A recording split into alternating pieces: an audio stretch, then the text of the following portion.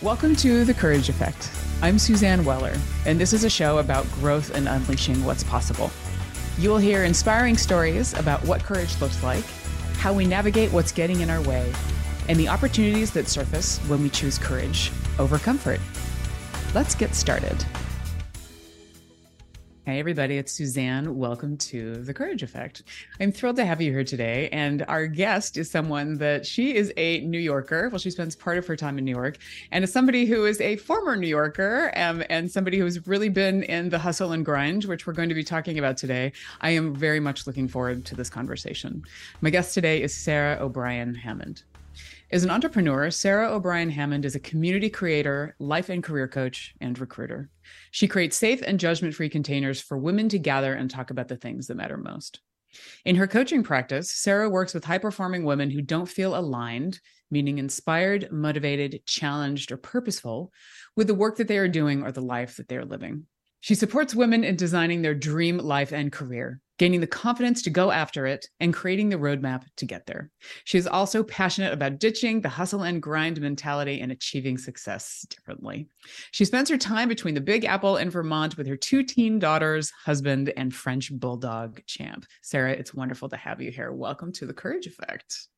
Thank you so much, Suzanne. Pleasure to be here. Excited to talk to you today. And you as well. So I know that a big part of your life over the past few years was, as you said, sort of ditching the hustle and grind mentality and really having the job or the courage to leave a job that wasn't enough. Talk to us a little bit about that. Sure. So, yeah, I think that we as a society look at change as something that happens super quick, right? I think that we are told change happens quickly. We want change to happen quickly. We want to lose that weight. What's the magic drug? Like, what can we do? And I think we need to talk more about actually how long it takes to gain the courage, the nerve, the resources, the information, all of that. And that was actually my story. And I had about 7 years ago a situation, and I think it was a compounding of things that made me wake up one day and look at my husband and say, I don't want this marriage anymore. I don't want these kids anymore. I don't want this life anymore. And, that was years and years of living in New York City and this hustle and this achieving success at all cost and sacrificing yourself and your relationships and everything for the sake of success, because success is the pinnacle, right? That's what we're all after. And I was really subscribing to society's definition of success, which was money, power, and influence. And I was drinking it up, Suzanne. And I realized that, wait a minute, those actually aren't my core values. Now, I realized that much later than that morning that I woke up and said to my husband, I'm not happy. That came later. So that's sort of what I really want your listeners to hear, is that I woke up one day, I'm like, I don't want this. I don't want this. I don't want this. From that point forward, I started doing the work because I knew of course I wanted my husband and my family. I wanted my life. I didn't want my life the way that I was living it at that time. And so that is what put in motion. And thank the good Lord, I have a husband that turned to me when I said that and said, wait a minute, what do we need to do? Let's figure this out. And I'm so thankful. And to this day, really just thank him profusely, because he could have said, all right, let's bail. Let's do this. And he didn't. And he said, let's figure this out. And that was one of my first teachers, right? Is like, let's figure this out. And so with his help and with his support, I just started seeking all the guides and the seekers and the coaches and the healers and anything that I could get my hands on to start doing the work, which would take me 5 years to actually jump off the cliff. Yeah. A powerful story. And recognizing your husband for being in that space with you and holding space and really wanting to support you through it. And the whole idea of jumping off the cliff. So, but you're right. There is no pill for courage, and there is no quick fix for a lot of these things. And I mean, 5 years is a long time. And I have a lot of respect for you for having the courage to see that out. Mm. Yeah, well, I think that it's very hard, right? Like there's fear and there's limiting beliefs and there's imposter syndrome and there's golden handcuffs and there's all these things that hold you hostage. And unless you're willing to really look inward, and Suzanne, that's courage. That's courage to look inward, to say, what is it? What are you running from? Why are you moving 5 million miles per hour? Why don't you ever sit still? Why is it that you are out for as much money as you can make? Where is this scarcity mindset coming from? And so you really have to look inward, and that could be the most trying part of the process, is to really take a look in the mirror and say, wow, like I'm responsible for the way I'm living my life. And I'm also responsible for the changes I want to make. Yeah. And you stepping into making those choices for yourself, new choices for yourself. New choices. Without change, there is no change, which is a saying I repeat on a regular basis with my clients, right? It's like we have to do something different. And I think part of it, Suzanne, in those 5 years is I was resistant. There was a lot of resistance because I was making a lot of money and I had a lot of things and I was doing a lot and I was going on vacation and I was living a quote unquote great life. Well, the reality of it is that I wasn't living a great life. I was not happy. I felt lonely. I felt completely disconnected from myself. And so it's really hard when society is trying to control you. And we live in a consumeristic and culture that's like buy, consume. Don't look inward, because when you look inward, you might be told you don't need that, because we actually don't, right? We don't need all these things. They're nice to have. I'm not suggesting these things aren't nice to have. I love vacations. I love nice bags. With that being said, they serve a certain purpose. And so I recognize it's not going to be a solution to me. It's good for me, rather. It's going to be a nice to have. And so, yeah, those 5 years was really a lot of soul searching, a lot of, I'm going to do this and then I'm not going to do it. And then I'm going to do this and retreating and not doing it. Yeah. And, finally I had to really take that track up to that pinnacle and really, take that leap of faith, which was ultimately deciding to leave corporate America and exit corporate America and jump into full entrepreneurship, which I did in May of 2022. Yeah. Congratulations on that. Thank you. What for you was the hardest thing to let go of? I think for most people, it's really the identity that you have with your position, right? Like I was one of the top producers at my company, thousands of people. I wore that with a badge of honor. I was the top producer. And I had to really come to terms with why. Why do you hold so much value to that? Why is that identity so important to you? And so, that was really hard, like removing that. Like, who are you without that identity? Who are you without being that person? Who are you without all that money? Who are you? Like, whoa, that is the question, right? Who are you without your car? Who are you without your things? And so that was a really hard realization, is like that look in the mirror and be like, why are you holding on to that identity so much? And that was hard because it's a lot. It's past, it's trauma, it's generational trauma, it's scarcity. There's a lot that comes up that has to be managed and you have to work through, which I had to do. Yeah. Well, and it all resonates so deeply with me because I did a very similar move. And I think you're touching on such a core point, which is identity is so wrapped into this.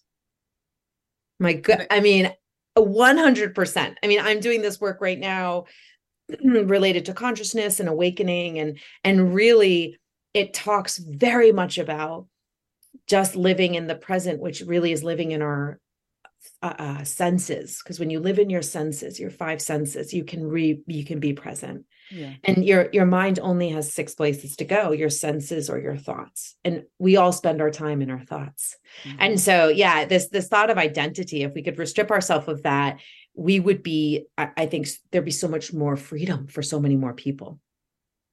So much so. And it's one of those things where, like, who are you without the title?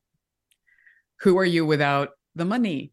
Who are you without the car? And that's, I think those are the really hard conversations that we need to have with ourselves. Absolutely. And recognizing that the right people are going to be around you, whether you've got the best car in the world or whether you're driving a Yugo, like totally dating myself. People might not know what that car is, but it's, and the right people are going to stay around you, that when you've got all the clothes in the world and, whatever, you get what I'm saying. Like it's not about having those people around you that are the wrong people, but really assessing who are the right supportive community to surround yourself with, because as we all know, you're the average of the 5 people you spend the most time with. And so it's really important that you audit those folks and choose wisely. So important. And that was obviously reinforced by your husband's reaction to the conversation that you were having with him. I mean, what a partner to be able to have that conversation and to know, like, I need to support you, as opposed to just automatically jumping into defense mode. Oh my goodness, 100%. I mean, he is my biggest teacher because, with all the beauty comes a lot of other stuff too that is challenging. And so he's definitely my biggest teacher for sure. Yeah. We're going to cut to a break in a minute. I would love to come back. It sounds like this is about, I know that we talked about this, like the lights coming on. So, but then needing to also, an awakening is a moment. And it doesn't mean that everything is changed after that. Maybe you're seeing things differently. But in order to put meaningful change into practice in your life, I'd love to spend a little bit of time about that, because I think it's weighing those options and making sure that you are spending time to make the ones that are right for yourself. So does that sound good to come back? And I love it. Sounds fabulous. All right, great. You are listening to The Courage Effect. We will be back in a minute. Hey, everybody, it's Suzanne from The Courage Effect. As the seasons changed, I poked into my closet and discovered how stale my wardrobe had become. Everything felt boring, and I wanted something different and fresh. I grabbed my laptop and remembered Armoire. Why not clothing rental? I could experiment with new styles, from jeans to something fancy, without spending a ton of money and buying clothes I would only wear a handful of times. Armoire makes clothing rental easy. Build the perfect seasonal wardrobe with brands that are unique, sustainably sourced, and owned by women. All you have to do is take the style quiz, select items from your personalized closet, and they will ship them straight to your door. Armoire allows me to indulge in high-quality designer clothing with no guilt. They promote sustainability with fewer items ending up in the donation bag and landfill, and no dry cleaning fees. Trust me, your cramped closet and the environment will thank you. If you're ready to have your dream closet delivered to your door, you must try Armoire. And right now, my listeners can give Armoire a try and get up to 50% off their first month. That's up to $125 off. Just visit armoire.style. That's ARMOIRE.style/The Courage Effect to get up to 50% off your first month and never worry about what to wear again. Try Armoire today. Alternative Talk 1150. Welcome back to The Courage Effect. This is Suzanne, and my guest today is Sarah O'Brien Hammond. We are talking about having the courage to leave the hustle and grind mentality and the corporate life and really going out on her own, was one of the things that Sarah has done. And we talked about, there's the moment of awakening when you start to realize, I'm unhappy, I need to make a change, but then it's actually starting to put that change into place. So Sarah, I'd love for you to maybe talk a little bit about how that happened in your own journey and how you support women in your coaching practice to do the same. Sure. So I think the first thing that was really important to me is recognizing that I couldn't do this alone. And so the first thing I did was hire a coach, because there was a reason I was staying in place. It's because I didn't have the tools and resources to figure it out on my own. And I work with so many women that I say to them, how much money have you invested in yourself? And they're like, well, I bought a book. And I'm like, a book? That's, so we invest so little in ourselves. And folks, I was 42 at that time. I had not invested anything in myself. And I had been one of the top producers of my company, but still didn't invest in myself because I was like, I'm good, until I wasn't, right? Until I realized, like, wait a minute, I really need somebody else to help guide me through this process. So this was not something I did on my own. And you have to take the change on by yourself. Yes, you have to take those moves. That you are responsible for that. But you are also responsible for finding people that can help guide you along the way. So I hired a coach, my first coach, and she was so instrumental in helping me figure out like how detached I was from myself. And I think like that is the best place for people to start. And if anyone's listening that feels disgruntled or not challenged or frustrated in their work or their life, right? Either or, you really just have to turn inward, because again, we're seeking external gratification, external means to make things better. And that will maybe solve it temporarily, but will never be a sustainable solution. And so I had to go inward, and it was hard. Like, to my coach, one of the first questions my coach asked she said, what makes you happy? And Suzanne, I didn't know. Wow. I was 42. I had a husband and 2 daughters, a quote unquote beautiful life, lots of travel, lots of things.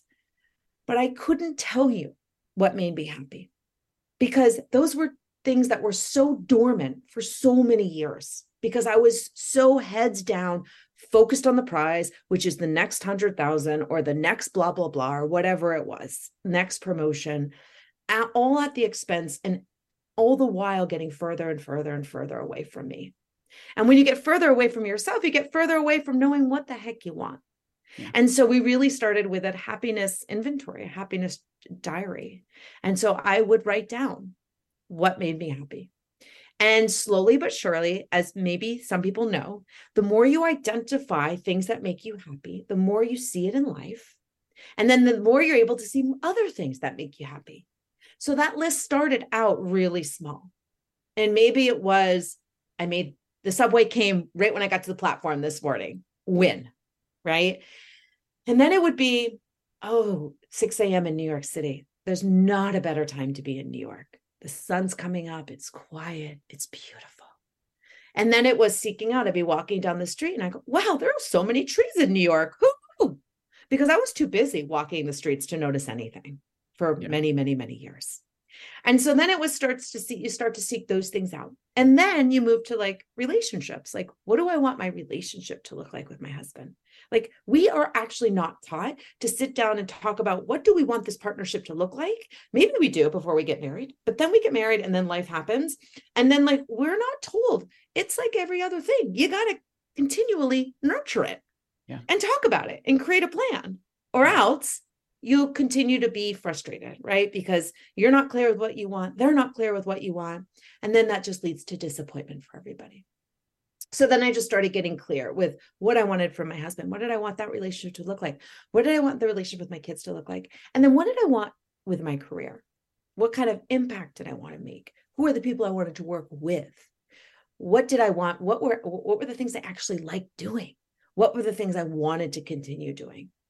And I will say, I was in a job that served me for many, many years in the recruitment space until it stopped serving me, until I realized I had no boundaries. I was working with people that were working against me, not for me. And I was only doing the job because it paid me well.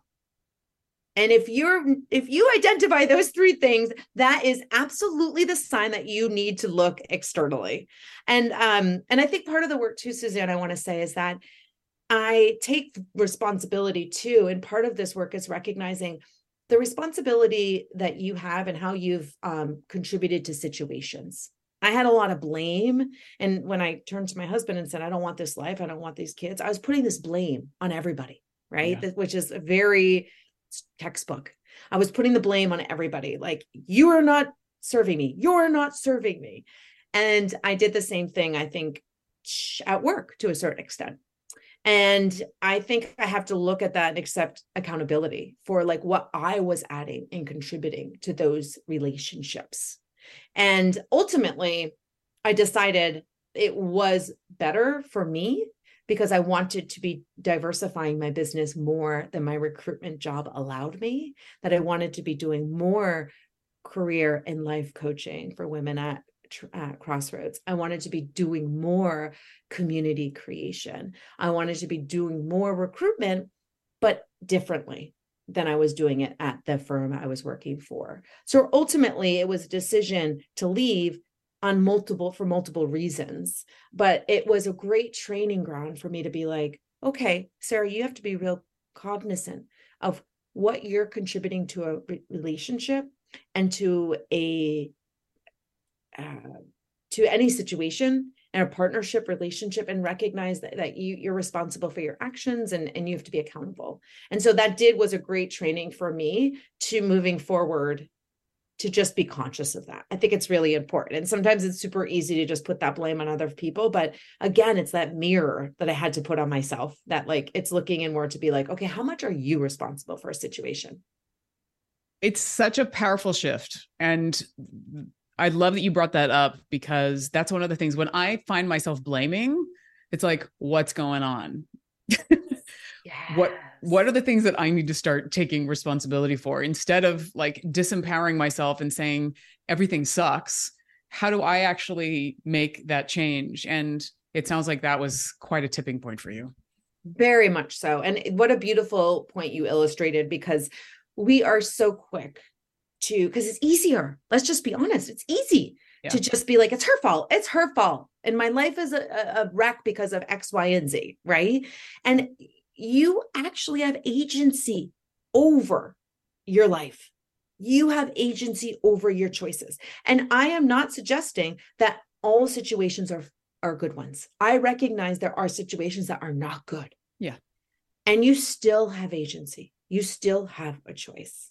And so are you going to take responsibility and make an intentional, conscious choice and drive the boat? Or are we just going to like cast the blame onto somebody else? And like you said, like it completely takes your power away. It does not empower you. And so it's a real powerful shift, albeit not an easy one sometimes. It gives you back the power that you so desperately deserve.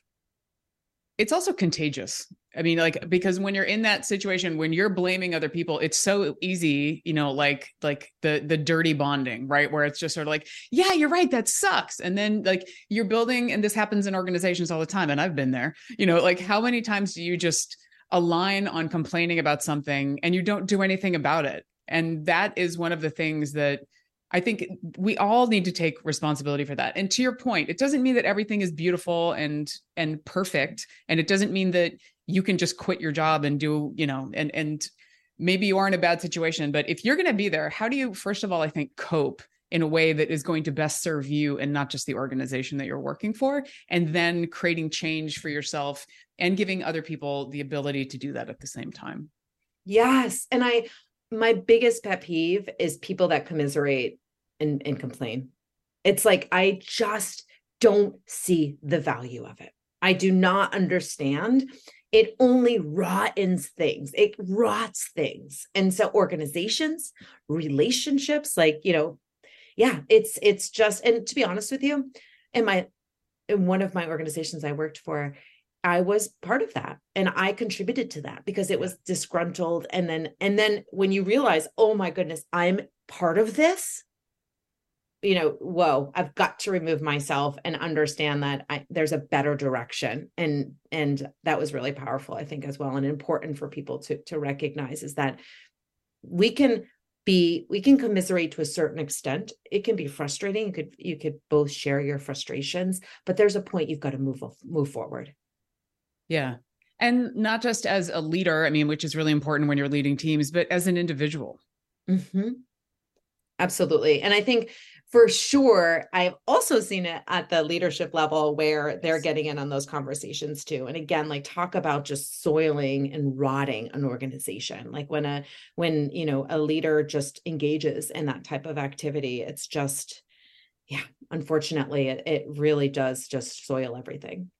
Yeah. And it's modeling the behavior that you don't want in the organization. And people are thinking, oh, well, they do that, so that's okay. And so it's like collective disempowerment. 100%. It gives everyone permission to do it. And it's not something that is going to better anyone. And so, yeah, I think that's a really important point to make, that we all have to be responsible, and it will happen everywhere. The choice is whether or not you're going to engage. Yeah. Yeah. Well, I know that we're about out of time, so I want to do a quick capture of a few things that I heard you say. You had talked about, taking the time to create change and to make sure that, we're actually finding our courage in that process as well. That does not happen overnight. If there is a pill for that, how great, but there is not. Holding on to an identity, how do we actually maybe put some practices in place to think about what do these things in my life mean? And are they truly bringing me joy? And that story about happiness, I mean, that's really gut-wrenching, right? When you realize I can't list what's making me happy right now, that is definitely a moment for some serious reflection. And finding the right people to help you through the journey. It's about taking accountability for your own part in it, but also making sure that the right people are there to go along with you. So, Sarah, brava to you for all of your own personal journey and the courage that it's taken, and for you supporting other women to do the same. Thank you, Suzanne. Thank you so much for having me. And thank you for having this platform for women to share their courage. And it's inspiring, and we're all learning from you. So thank you for the magic you put into the world. I appreciate that. And thank you for all that you do and driving change in the world. And it's been such a pleasure. So everybody, thank you for being here. Sarah's information will be on the website, which is thecourageeffect.com. Stay courageous. We will talk to you again soon.